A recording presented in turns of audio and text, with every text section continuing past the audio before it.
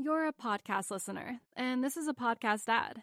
Reach great listeners like yourself with podcast advertising from Libsyn Ads. Choose from hundreds of top podcasts offering host endorsements, or run a reproduced ad like this one across thousands of shows to reach your target audience with Libsyn Ads. Go to libsynads.com now. That's LIBSYN ads.com.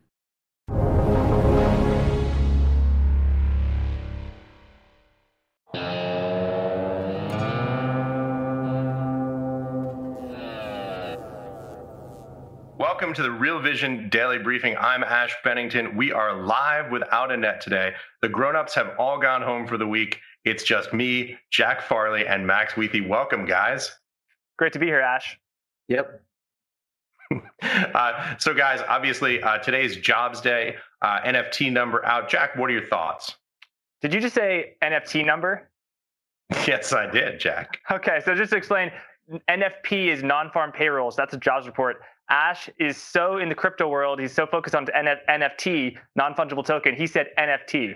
Yeah. And by the way, I've spent years of my life working at a macro consultancy. It is like the emotional connection I feel to NFTs is overwhelming. But Jack, go ahead. Non-farm payrolls number, Jobs Day today on Friday. Let's take a look at those numbers. What are your thoughts? Sure, Ash. Well, the non-farm payrolls number was 916,000. That's the number of jobs that was added in the month of March. That was well above expectations, Ash. The median expectation from Bloomberg was 660,000. The whisper number just shy of 800,000. So it was a big surprise and a big beat it indicates strength of the U.S. economy, no doubt. Yeah. Job growth continuing to grow here in the United States, obviously off those terrible numbers that we saw at the height of the pandemic going back some 10 to 12 months ago at trough. And now we've seen this continual recovery. Obviously, good news. We should say, obviously, right now for those watching, there is an attack that just happened, a small attack that has happened at the U.S. Capitol. Apparently, an individual rammed a police checkpoint at the U.S. Capitol right now at this hour. NBC News is reporting that the suspect has been killed, and there may be additional injuries at the site. So with that said, and that rather grim opening, to shift gears here to talk about things that are happening in the economy, which is what we're here to discuss.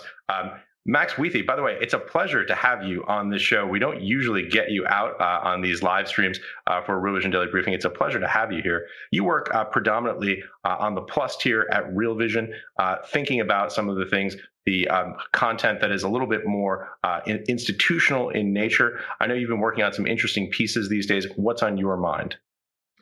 Well, it's a good mix. Like, we do have some institutional content, and some of the stuff that I'm working on that's more institutional is actually going to be on the essential tier. So it's a mixed bag for me. But there's a piece coming out on Monday that I think is really interesting with a guy, Marcus Frampton, who runs the Alaska Permanent Fund. So for those of you who don't know, Alaska, when they struck oil back in the 70s, they set up a sovereign wealth fund for the state, which, considering we don't have one at the national level here in the U.S., seems a little foreign to people. And he says in it, like, their structure is actually very similar to a state pension fund, but imagine that every single resident in the state gets a pension. So they pay out a dividend from that to the citizen. So every citizen of Alaska gets that. It's a really unique fund, but more unique than the structure of the Alaska Permanent Fund is the man running it. And Marcus, their CIO, he had a long career in private equity, but he's one of the few CIOs who's really not buying into the massive private equity trend. He's bullish on gold. He's bullish on active management, bullish on macro hedge funds. I mean, he's really just like the opposite of what the institutional world is heading towards right now. And their returns have been pretty good, and they've been able to pay out that dividend pretty consistently over his tenure. So it seems to be working, at least for now. So I think it's a really interesting interview from a guy who also, in his free time, invests in microcaps. So obviously the institutional world, they're not getting into that. So there's a section in it where he talks about like why he loves trading over-the-counter stocks. So he really is a man of many talents, and that one's just a lot of fun. But more than anything, going back to not what's happening on Real Vision, but the economy. But by the way, I want to jump in because I wanted to ask you some questions about it, because I'm fascinated by the Alaska Permanent Fund. It's a very large fund. It's like $70 billion, pretty significant amount of money. What is the fund? What are the constituents of the fund? What's their investment philosophy? What do they invest in up there? So they have it's an institutional portfolio. So they have certain things, like there's a part in the interview where he's like, we're invested in gold miners, and probably a hedge fund that is actively picking the best miners would be better. But to get that through the pipeline would be too difficult for us. So we just bought the ETF.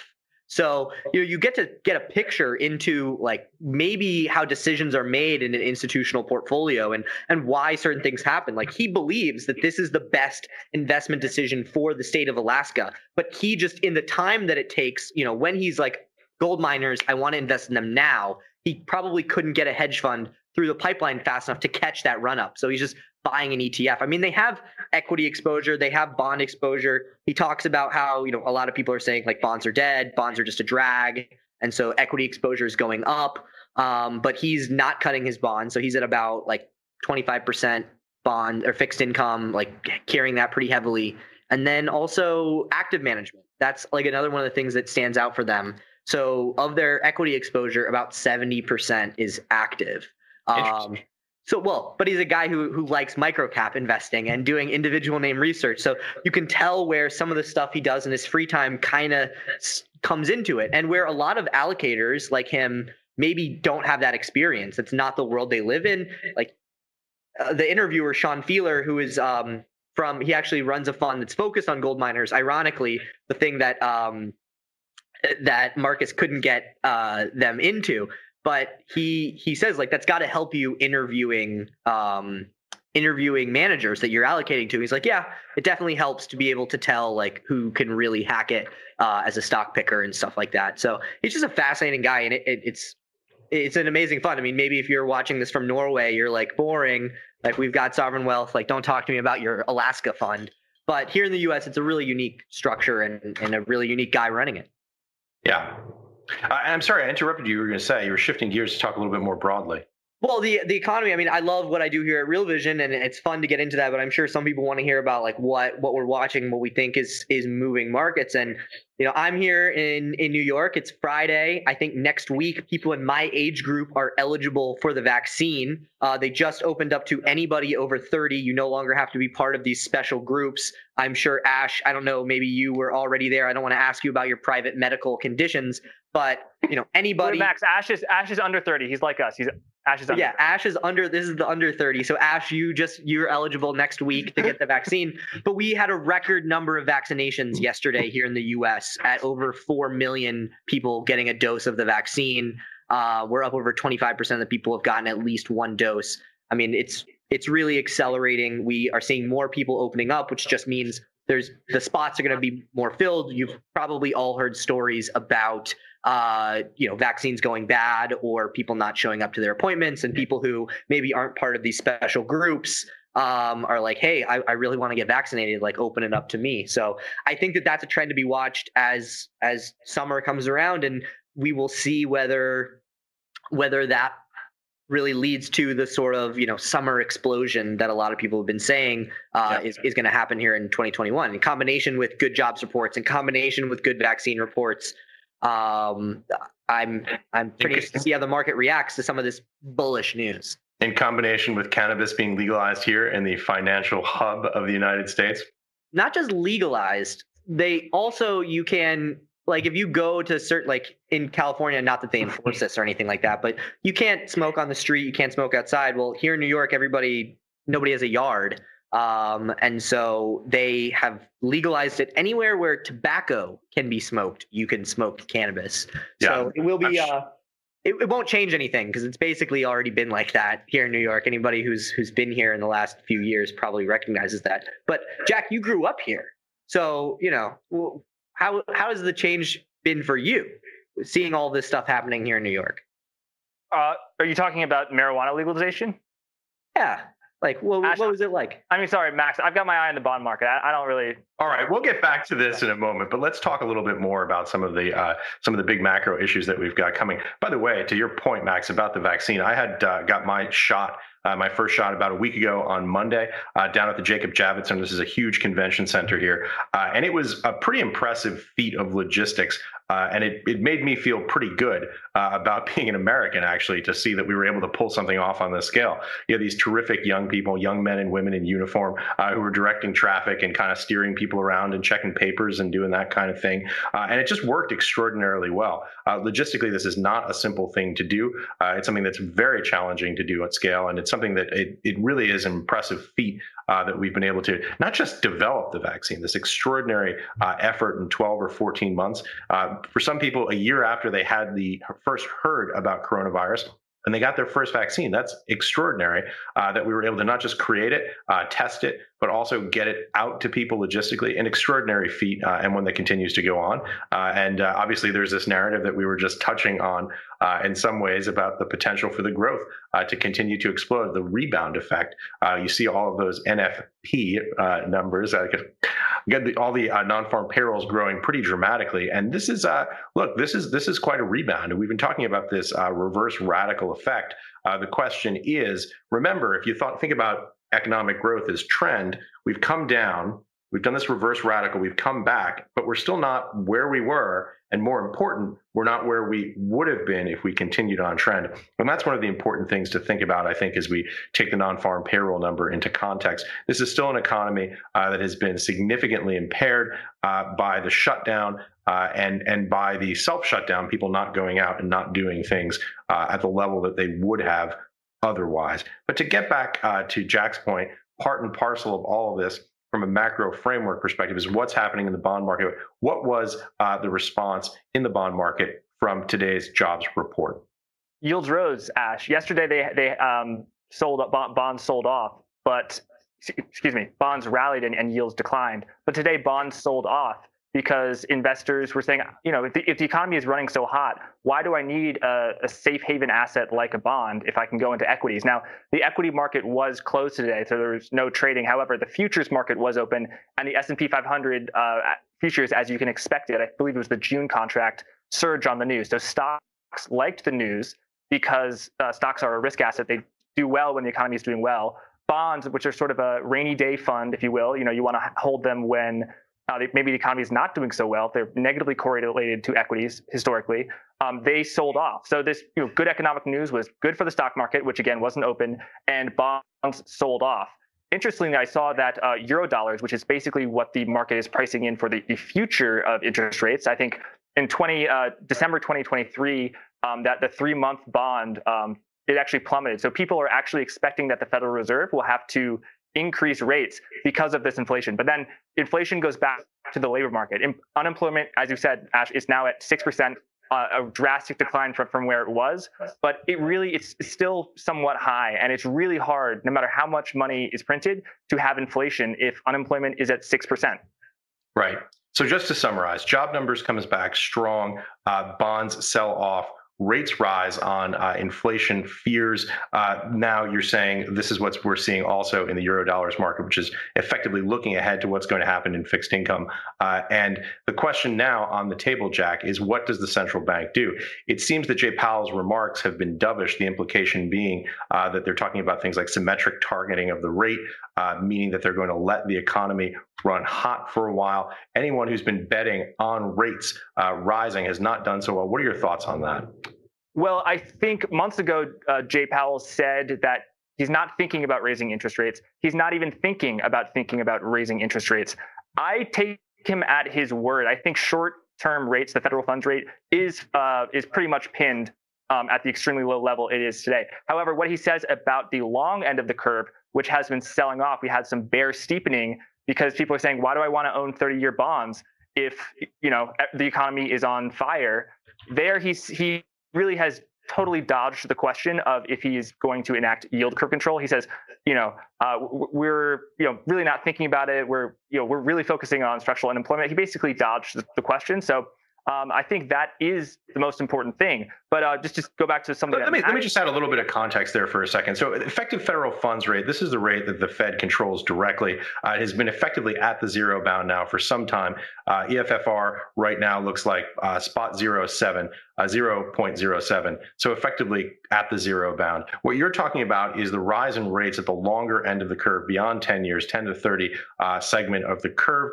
This is something that is not in the direct control of the Federal Reserve to date in terms of the current policy tools. When you hear the acronym YCC get thrown around, those are yield curve controls. This is the potential for the central bank, for the Fed, to step into the market and start buying at the longer end of the curve to push rates down. This is obviously something that we've never tried before here in the United States. We've done something called Operation Twist, which was a balance sheet neutral version of this, where you would buy at the longer end of the curve but sell on the short end of the curve to offset it. Just to be clear, yield curve control, something that's very controversial, not yet been implemented in the United States. Impact potentially unknown. Yeah, well, it was implemented in World War II, just historical caveat for you there, Ash. But I would like to talk about it in relation to a narrative from earlier in 2021, which was about the reason why yield curve control would have to be implemented was because rising yields were going to crash the stock market. Well, here we are, yields are rising, economy is running hot, and equities are at all-time highs. I mean, we're closed today, but futures went up. You could argue maybe people were hedging potentially Monday's open, but all that being said, it's very clear that at this point, rising yields have not crashed the stock market to date. And I want to bring it back to Real Vision Content, which was the interview that aired today with Chris Cole and Mike Green. And they were talking about credit markets and how that is really the big thing, is the refinancing of debt. And that, well, which when insolvency risk rises, that also affects equities, because equities are like an option on a call on the free cash flow above debt service. And so the idea is that as rates rise, it affects the ability of corporates to refinance their debt, whether they are the zombie companies that many people have been bemoaning or just other companies that have been levered up, whether because of coronavirus or the leverage that was running rampant before coronavirus. So really, yield curve control, until it affects people's ability to refinance, which affects the equity market, like why would they implement yield curve control? Is the Fed put really at 4,000? You know, like, is that where the Fed put is struck these days? So all this talk about yield curve control, I think, was a little bit fast. Yeah, I think it was premature. By the way, what Max is alluding to here is this idea that the Fed is effectively targeting a level on the S&P 500, 4,000 obviously being one that we just crossed fairly recently. I was actually just reading on the Liberty Street blog at the New York Fed about the alleged yield curve control during the 1940s. It seems a little bit ambiguous to me, but we'll take a look into that. We'll continue that debate on platform. Plenty of people smarter than myself have said it happened, and I'm willing to trust them. I wasn't alive. There's no way for me to know. I don't think anybody who was working at the Fed in World War II is alive. So we have to trust the history books. And by the way, for people at home, I want to say it's not that the Federal Reserve has never bought bonds on the long end of the curve. Yield curve control is specifically targeting a rate and saying, right, if the rate goes above that, it's Armageddon. I'm going to just buy as many bonds as we need to in order to keep it at that rate. Like we're under quantitative easing or QE, and what the Fed is doing now, which is minimum $80 billion of Treasury per month. Often it's much more. They buy treasuries on the long end. They're just really focused on that belly of the curve where, a lot of corporate bonds and high yield bonds are in that duration. And the 30-year bond is something of an afterthought, that there's the 30-year mortgage, which is dependent on that, but they're really focused on the belly of the curve. Whereas with, yield curve control, they really would target to prevent a further bear steepening that, as you say, Max, some people said, oh, it's going to get out of control. The stock market, S&P 500, yesterday, it's at 4,000. What are you going to do? As yields have risen, we haven't seen that weakness in the equity market. You've seen it in patches. FANG has, been weakening since then. High growth stocks like Tesla, DocuSign, Zoom, Peloton, they've been taking on the chin. And I think that the people who said the stock market is going to do poorly, they were right about those stocks. What they didn't anticipate, Max Nash, I think, is just how well the reflationary names would do. Your airlines, your energies, your reopening stocks, the Roaring 20s stocks, which Max, you were talking about earlier. Can you guys both talk a little bit about the this rotation trade that we've been talking about, away from growth toward value? Whenever that the data appears to turn, it can reverse. Give us a little bit of a context for people who aren't familiar with the reflation trade, as we've been discussing it, what that means and why it's significant, particularly for U.S. equity investors. Sure. Well, growth stocks like let's take your FANG stocks, Facebook, Alphabet, Netflix, Google, they grow really quickly. And they are called secular growers. They can grow when the economy is not growing. In other words, there's a spread, but they can grow when the economy is not growing. Whereas a company like Exxon or a company like, let's say, American Airlines, they really are dependent upon the economy. So when the economy grows, they are lifted. But if the economy does really poorly, then they don't do poorly well. So otherwise, there are tech stocks, which are growth stocks, which are independent really of the growth cycle, and then there's cyclical stocks, which are dependent on the economic regime. So when things, when shit hits the fan, pretty much, your growth stocks actually do better because they can grow despite a strong economy. However, the strong economy that we're witnessing, Ash, before our eyes over the past 3 months, this great economic data after great economic data, that actually is bad for the growth stocks, like the FANGs, as well as your tech stocks.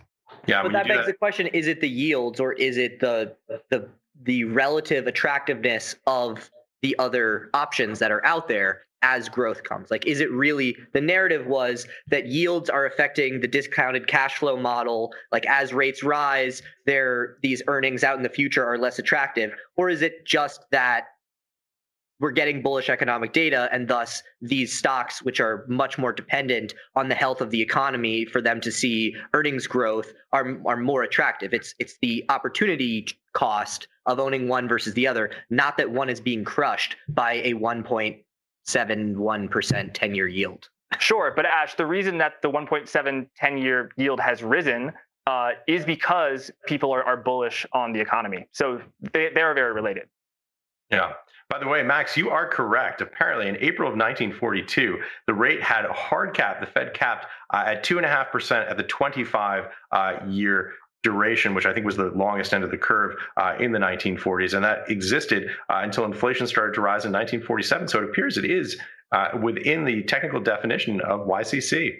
Yeah, it was to fund the war. And then we had like one of the greatest economic expansions of all time. Hey, something guys, like that. We got a question. We got a question from Bob. Bob, very relevant question. Says, how high do you think 10-year treasuries have to rise until the market pukes? So if you watch the video with Chris Cole and Mike Green on Real Vision today, they talk about that if we get to the rates that we had in the mid-2000s, that cuts corporate earnings by 1/3. And there's some and that's like a best case scenario. It doesn't get into the zombie companies that can't even afford to, can barely afford to service their debt now. It doesn't get into the companies that rely on refinancing to keep this debt going. So that's just kind of like the number. So go back and look at that number back into, I don't have an idea of where, sorry, I was 8. I don't know where, maybe Ash can help us. What were interest rates in 2004, 2005? At which duration? Let's just go with this 10-year yield. So let's take a look. I avoid eyeballing things when I don't have to.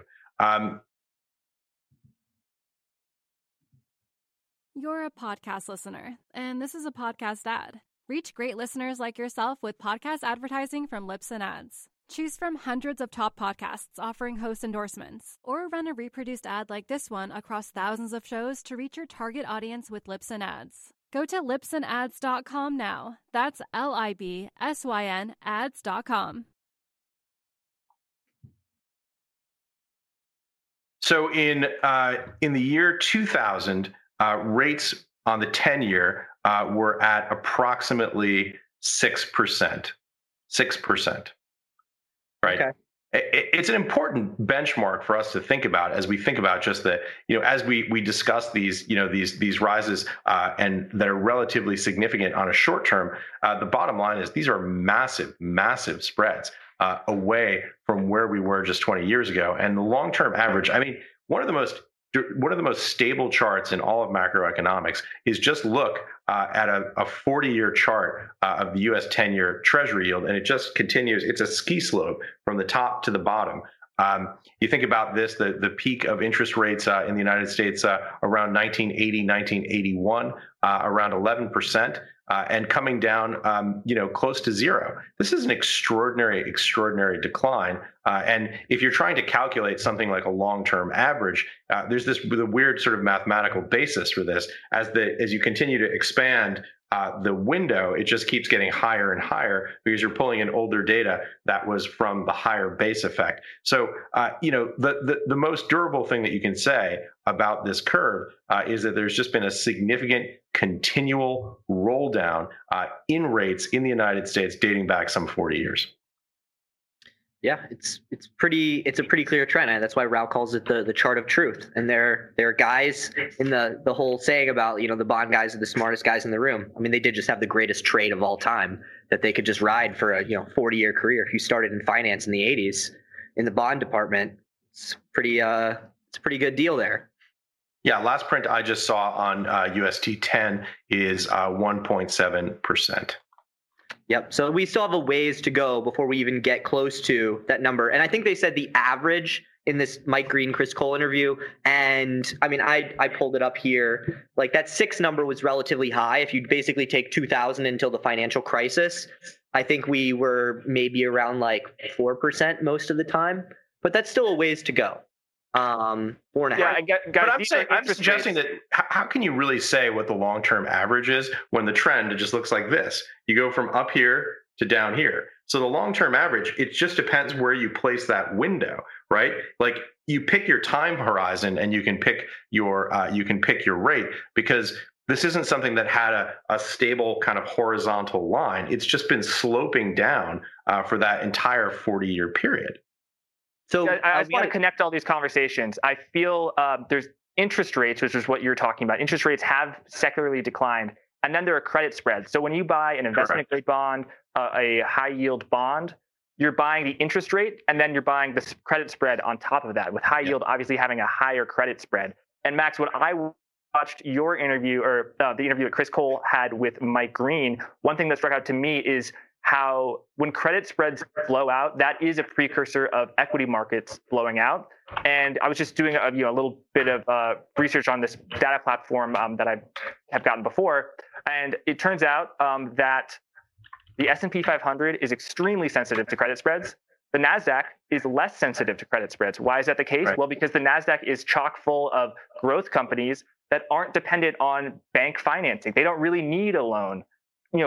Apple is saying, hey, our problem is we have too much cash, not too little. That's not a problem. But if you're an energy company, I mean, that really is a sector that is driven by debt and cheap financing. So I think credit spreads have been extremely low. They're very close to their pre-pandemic levels, and that's largely because of the Fed. So even though, and I found this interesting, I know I've talked about this before, since August of last summer, if you had owned long duration treasuries, you would be down about 18 to 20% because yields have spiked, and those long duration bonds are very sensitive to interest rate spiking. If you Jack, do you personally know that 18 to 20% number for some reason? I know it from a chart, but I have tried my hand at TLT, and it has not been a good trade. I admit it. But LQD, which has about 7-year duration, that is down about 7%. And HYG, high yield bonds, have actually done the best because credit risk has not been a problem at all. Yeah. Yields have risen, so they have the least exposure. So I just found that interesting. Yeah, this is a fascinating point, Jack, and really a spot on one. So LQD, of course, is the investment grade ETF, ETP, I guess I should say, exchange traded product. It's a note. But what's interesting about this is the point that you make about credit spreads. So although yields have marched down very steadily for over a 40-year time horizon, there's been tremendous variability in the spreads between investment grade and high yield, and also between the benchmark rates on the 10-year Treasury and high yield. This is the fluctuation of perception in the creditworthiness of the U.S. corporate sector. And when you say that there's been no challenge with those yield spreads, I mean, effectively what that means right now here in 2021 is that it's been Fed intervention, injecting not just liquidity via the traditional monetary transmission channel of lowering rates and expanding the balance sheet, but also the so-called 13-3 programs of the Fed, directly injecting liquidity into the markets by buying corporate treasuries. And that's compressed the spreads rather dramatically, but that's not a function of market perception of credit risk. That's a function of central bank intervention. And it's an important point for people to understand who are thinking about this, because ultimately that policy action needs to be unwound as the economy begins to ramp up. So you have different factors moving in different directions as this reopening trade takes place, as you see sectoral rotation, and as you see the continued job growth, the reversal of the job loss might be a better way of saying it. Sounds a little bit more negative that way, but that's more certainly closer to the reality that we've seen from this devastating event. Well, and Ash, there's another factor in there, which is with treasuries giving you almost nothing. I mean, we're up to 1.7%. I don't know what the real yield is. I think it's still negative at this point. It's also the market's supply and demand dynamics for yield. And so as much as credit spreads are always touted as like the credit worthiness, there's the Fed intervention aspect of it. And there's the actuarial, institutions, pensions, they need to hit their targets. And if they can't get it from a treasury, they're going to have to go up. And even though investment grade is supposed to be relatively safe, that's where they're going to go. They're going to go where they can get a little bit more yield. And so there's other dynamics beyond just the credit worthiness, which are driving spreads lower. That's important. And guys, I actually encountered something today which blew my mind. I was looking at the 1 month implied volatility of HYG, or the high yield ETF. Implied volatility is basically saying how much does the market think this is going to move to the upside or to the downside. And I encountered the chart I put it over the past 1 year, and then I said, hey, that shape looks familiar. And it's an exact match with the actual high yield credit spreads. So in other words, as credit spreads have been going down and people have been saying, oh, hey, high yield is a good place to go, the market in terms of pricing where it's going to go in terms of downside risk really is not at all worried. So you have this reflexive thing where the lower spreads go, the less worried people are. Yeah. Here's a question that comes to us from our audience, from M. Cook. How did the Fed determine the 2% rate number? What's behind the math? Hypothetically, if the Fed was to pick the 10-year for YCC, what would happen if the 5-year or 30-year were to rise? Obviously, those are two different questions. Yeah. But who wants to jump in and talk about? The first one's easy. It's the 2%. It's not a target of rates. It's a target of inflation. And to be honest, I don't know. I think it is probably based on something related to the Phillips curve, which is the relationship between inflation and employment. People saying, oh, when unemployment is extremely low and there's so much employment, inflation happens. So there typically was thought to be that relation. So 2% was sort of chosen as that happy medium, I think. Well, 2% is also the new 3%. So for a while, 3% was the number, but then they couldn't hit that. And so it's also a credibility number. Like if you can't generate any inflation and you're supposed to be targeting 3%, you look like you have no control. But 2% and you're like, oh, we're just a little bit short, it makes you look a little bit more omnipotent. So I love Max's cynical game theory interpretation of the 2% target. I think, for inflation targeting, I'll give you a little bit of a general framework that may not be it's just a little bit more broad. So obviously, it's well known what the risk of inflation is in an economy when prices begin to rise very quickly. Obviously, it's a massive tax on everyone in the economy. It's a tax on wage earners, and it's especially a tax on debtors.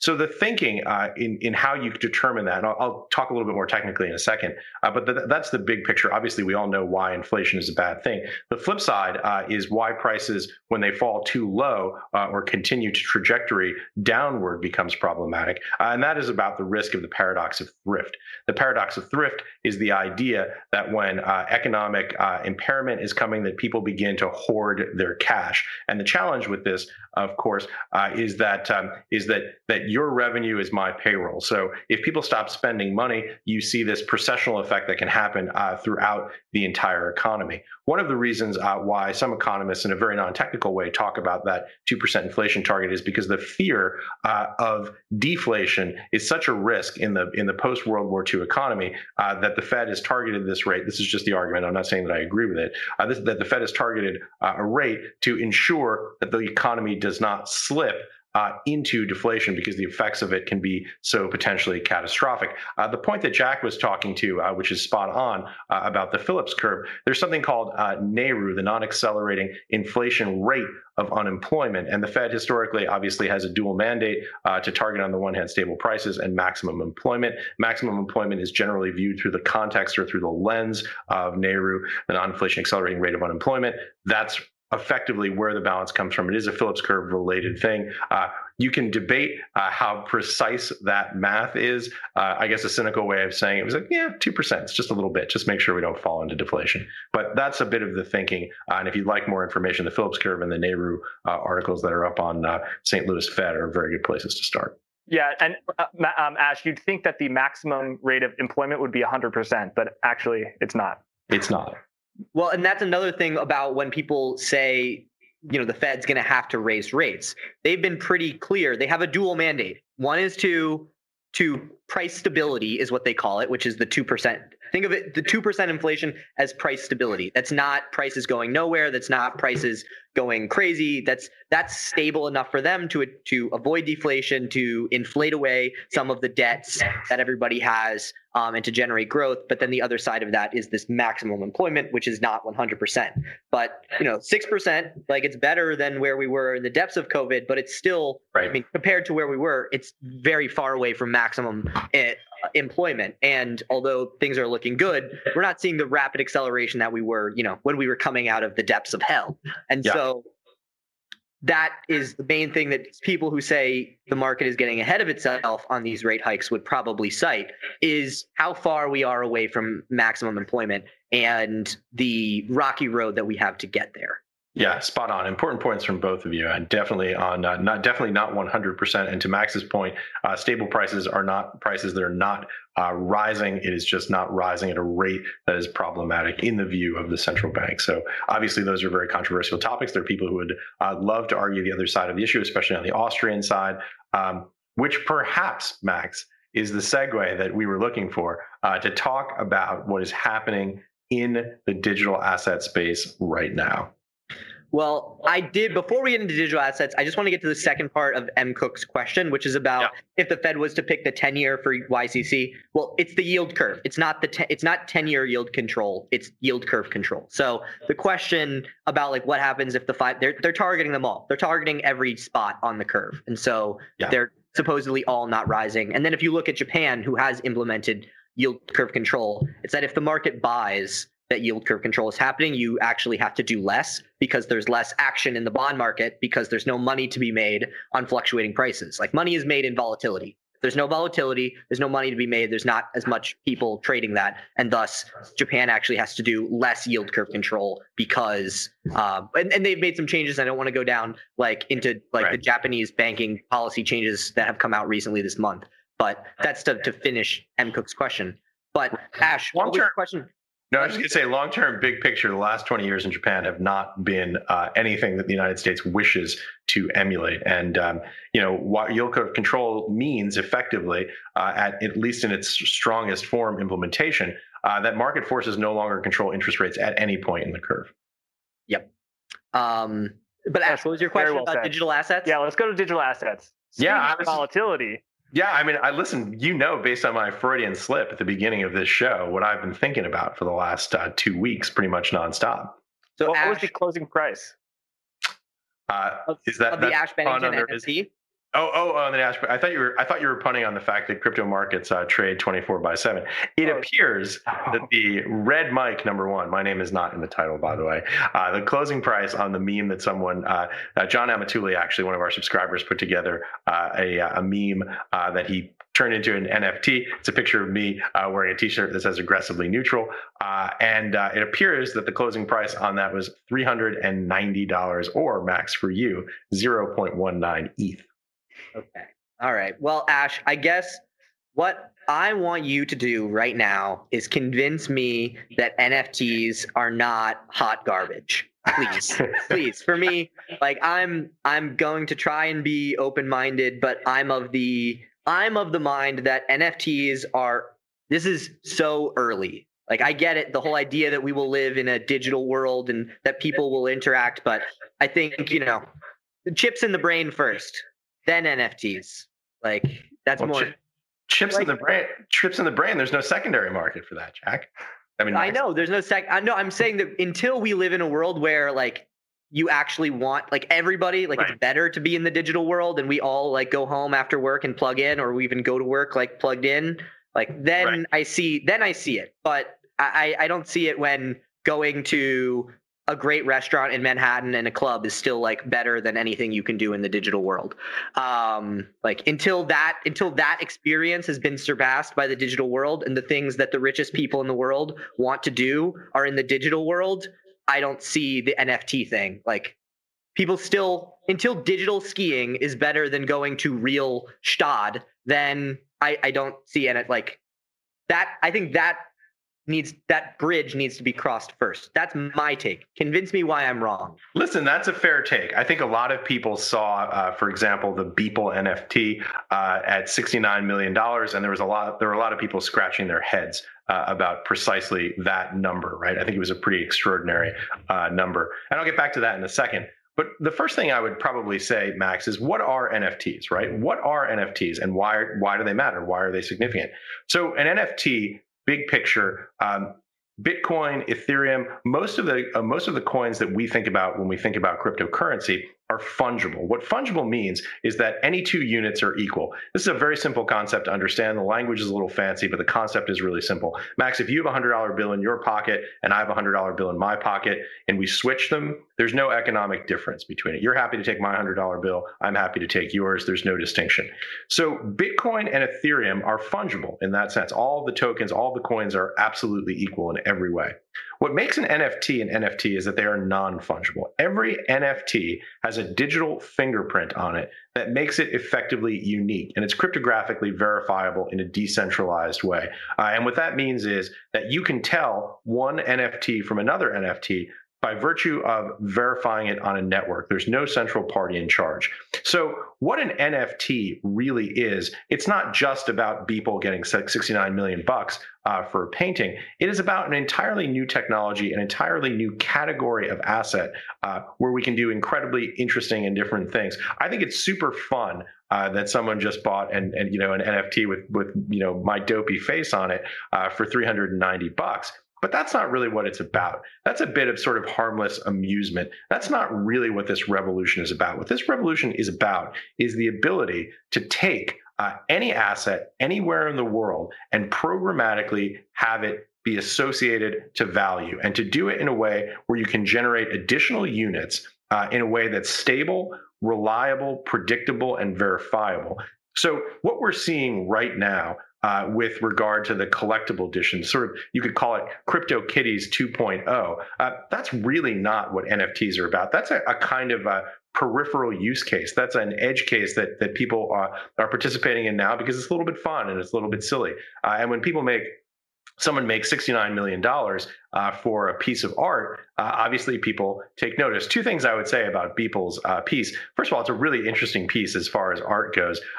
He took photographs every day for many years and he aggregated them all together on this token. So it really is an interesting piece. But the second thing I would say is in 1914, almost 107 years ago today, a French painter named Marcel Duchamp entered into a show, a piece that he called Fountain. And Fountain was a urinal that he had written the word Armut on. And there's a huge controversy about it. The original was lost. A replica of it now hangs in the Tate Modern. It's a seminal piece of modern art viewed by collectors. The art market has always been bizarre, right? It's an unusual place because there are really interesting and creative things that are happening there. People are pushing boundaries. They're doing interesting things. So when you see that $69 million number for the Beeple piece, I would say take it in the broader context, not just of everything that's happened in the token market, but also everything that's happened in the art market, which is a world that, frankly, I'm not a participant in, right? I know a little bit about it, and the history is really fascinating, but that sort of tells you, listen, this is not the world of the asset world that we live in.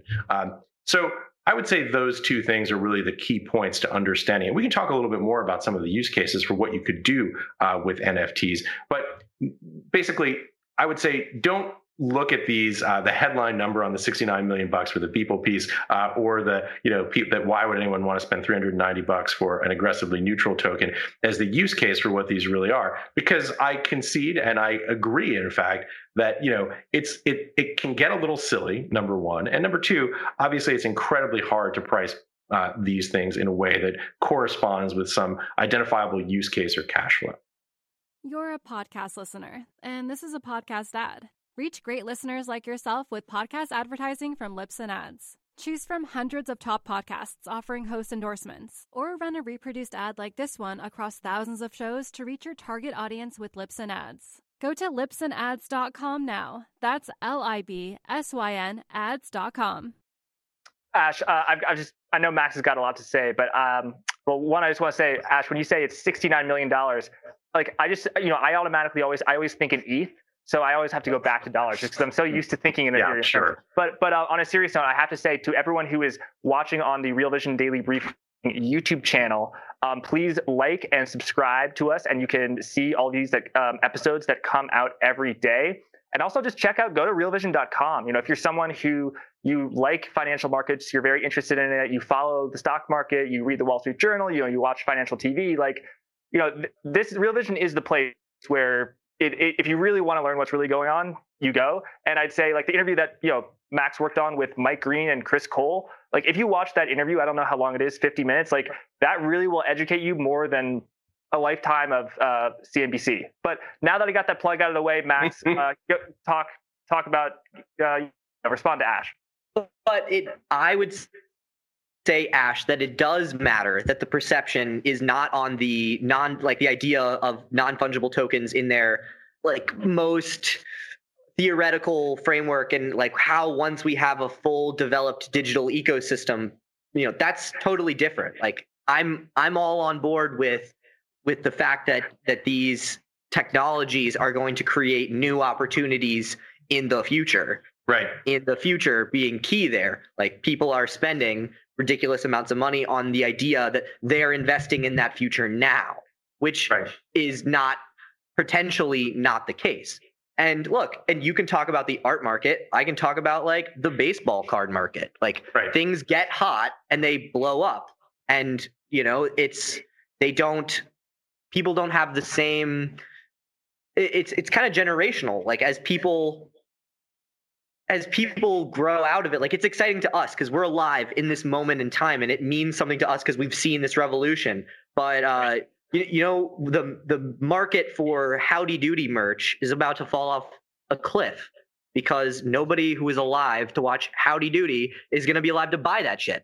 So that's what I'm saying. For us, it matters because we're in this moment in time and we can see it all happening. But until that.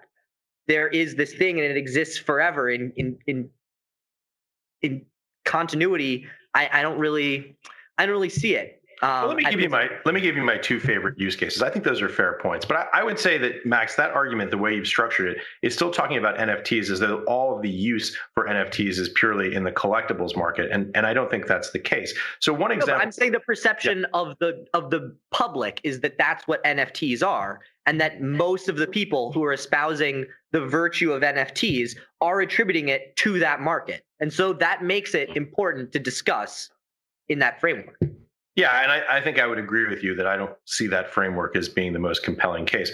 Look, if Ether is ripping right now, ETH is now, it's up about 15x on the year, trading over 2,000 right now. But that's not specifically, it's 2107 right now. I keep forgetting that we're doing this live. We can actually quote live prices. It's super fun. Yeah, and Ash, I just want to say, so the dollar right now is trading at about 1/2100th ETH. That's how I think about it. Yes, I'm sure you do, Jack.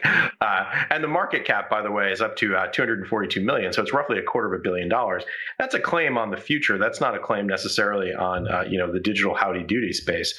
That is a claim on the network itself. But I'll give you a use case that I think is incredibly interesting, and it's something that Mark Cuban has talked about with regard to the Dallas Mavericks, which is the use case for NFTs and ticketing. I've talked about this before on the program, but just for people who haven't seen it. So there's that moment when you go and we would never do this, Max, I know, and I know Jack wouldn't, but if you go up to Yankee Stadium and you scalp a ticket in the parking lot of Yankee Stadium and you buy that ticket, you hand a guy you've never met before $100. He hands you this ticket and you think, oh, well, I hope this wasn't something that he printed in his basement. And there's that anxiety that you feel from the time you buy the ticket to the time you give it to the guy who's taking the ticket at the gate when you walk in, and then you breathe a sigh of relief because it was in fact genuine, hopefully. When Yankee Stadium starts using NFTs to do their digital, but they already have digital verifiable tickets that are centralized. Like I can buy a ticket on my phone, and you could very easily create a centralized app for scalpers. Like that's the Yankee Stadium scalper app, and they want a thriving secondary market for their tickets, and the Yankees can build their app. Like why? Well, why not? Because the history of these networks is that open networks generally outperform closed networks. It's the history of TCP/IP. It's the history of the internet, and it's the history of the banking system. If you think of fixed messaging and SWIFT. Open networks tend to outperform because they're able to generate collaborators. They're generally able to create a greater degree of service through the creation of new products and services, and they're able to broadcast the economic incentive structure to any participant or member of the network. And that is the case in a nutshell for why that would be the case. Well, why can't I NFT my fake ticket? That's what I'm saying. Like if the Yankees, a centralized entity, is still putting out the tickets, then there has to be some verification. Like there's still an entity which is putting out those Yankees tickets. So that's what I'm saying. Like if there's a decentralized place where people can NFT their tickets to verify them, the Yankees still have to be in on that. There is still a truth machine coming from the centralized aspect of it. So that's where I don't see the use case here. I think it's guys, sorry, I got to interrupt. We're getting the tap on the shoulder to end this, but we can talk a little longer. But I just want to let you guys know that we're getting the tap. But Ash, I want to ask you, like, when this NFT was sold of you, you own your own image. The image probably was taken by one of our video editors. Right. Person who made the NFT, I don't believe paid you or paid that person. I forget the person who did that, and John I have a lot of there we go, that person. Yeah. But Ash, the reason that they get the money is because you're okay with that. If you said, oh hey, actually I'm my own likeness, like is that disputed? Is that resolved over Ethereum, over the blockchain? Yeah, look, these are all open questions. And the reason why it's just fun and silly is because it's $390 and not $390 million, which point where we would probably have lawyers involved. So it is very early.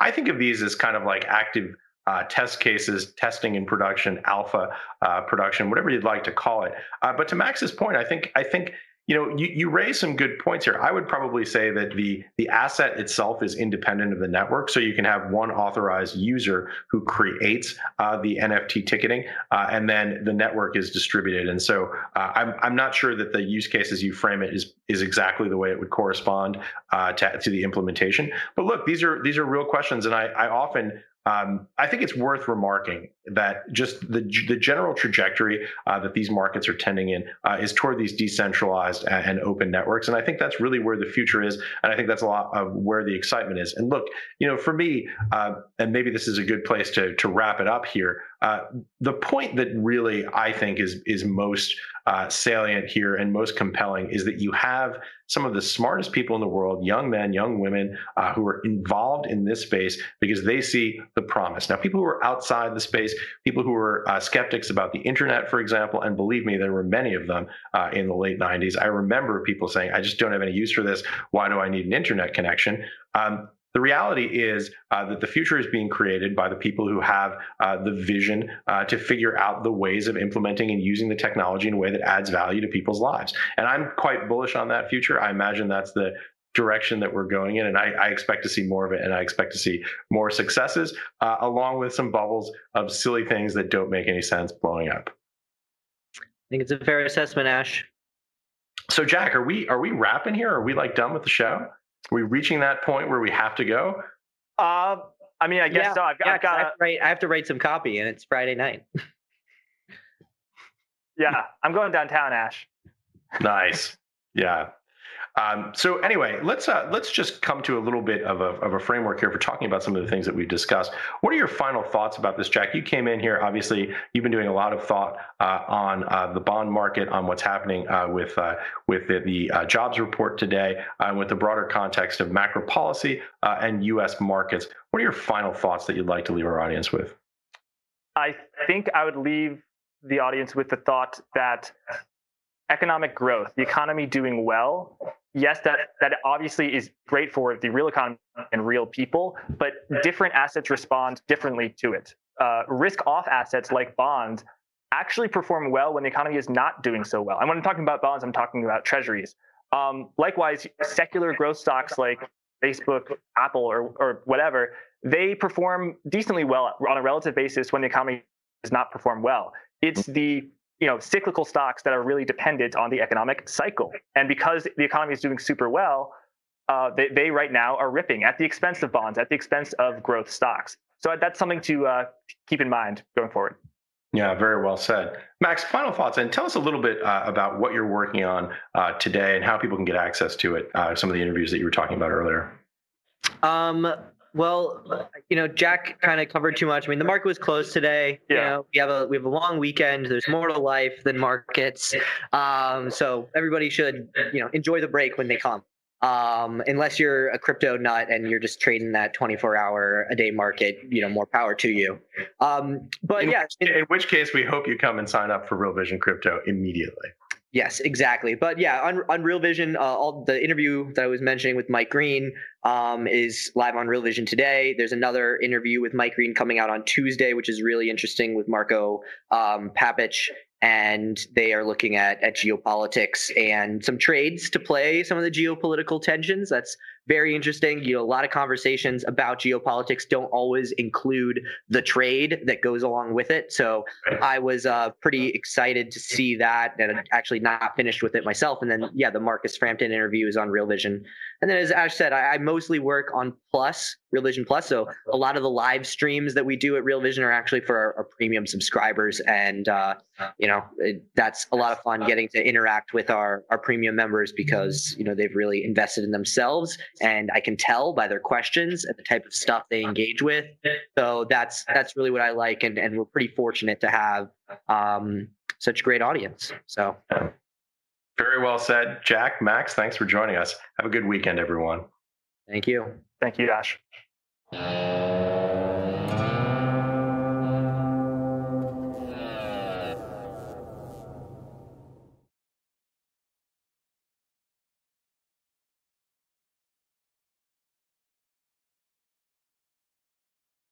You're a podcast listener, and this is a podcast ad. Reach great listeners like yourself with podcast advertising from Libsyn Ads. Choose from hundreds of top podcasts offering host endorsements, or run a reproduced ad like this one across thousands of shows to reach your target audience with Libsyn Ads. Go to libsynads.com now. That's LIBSYN ads.com.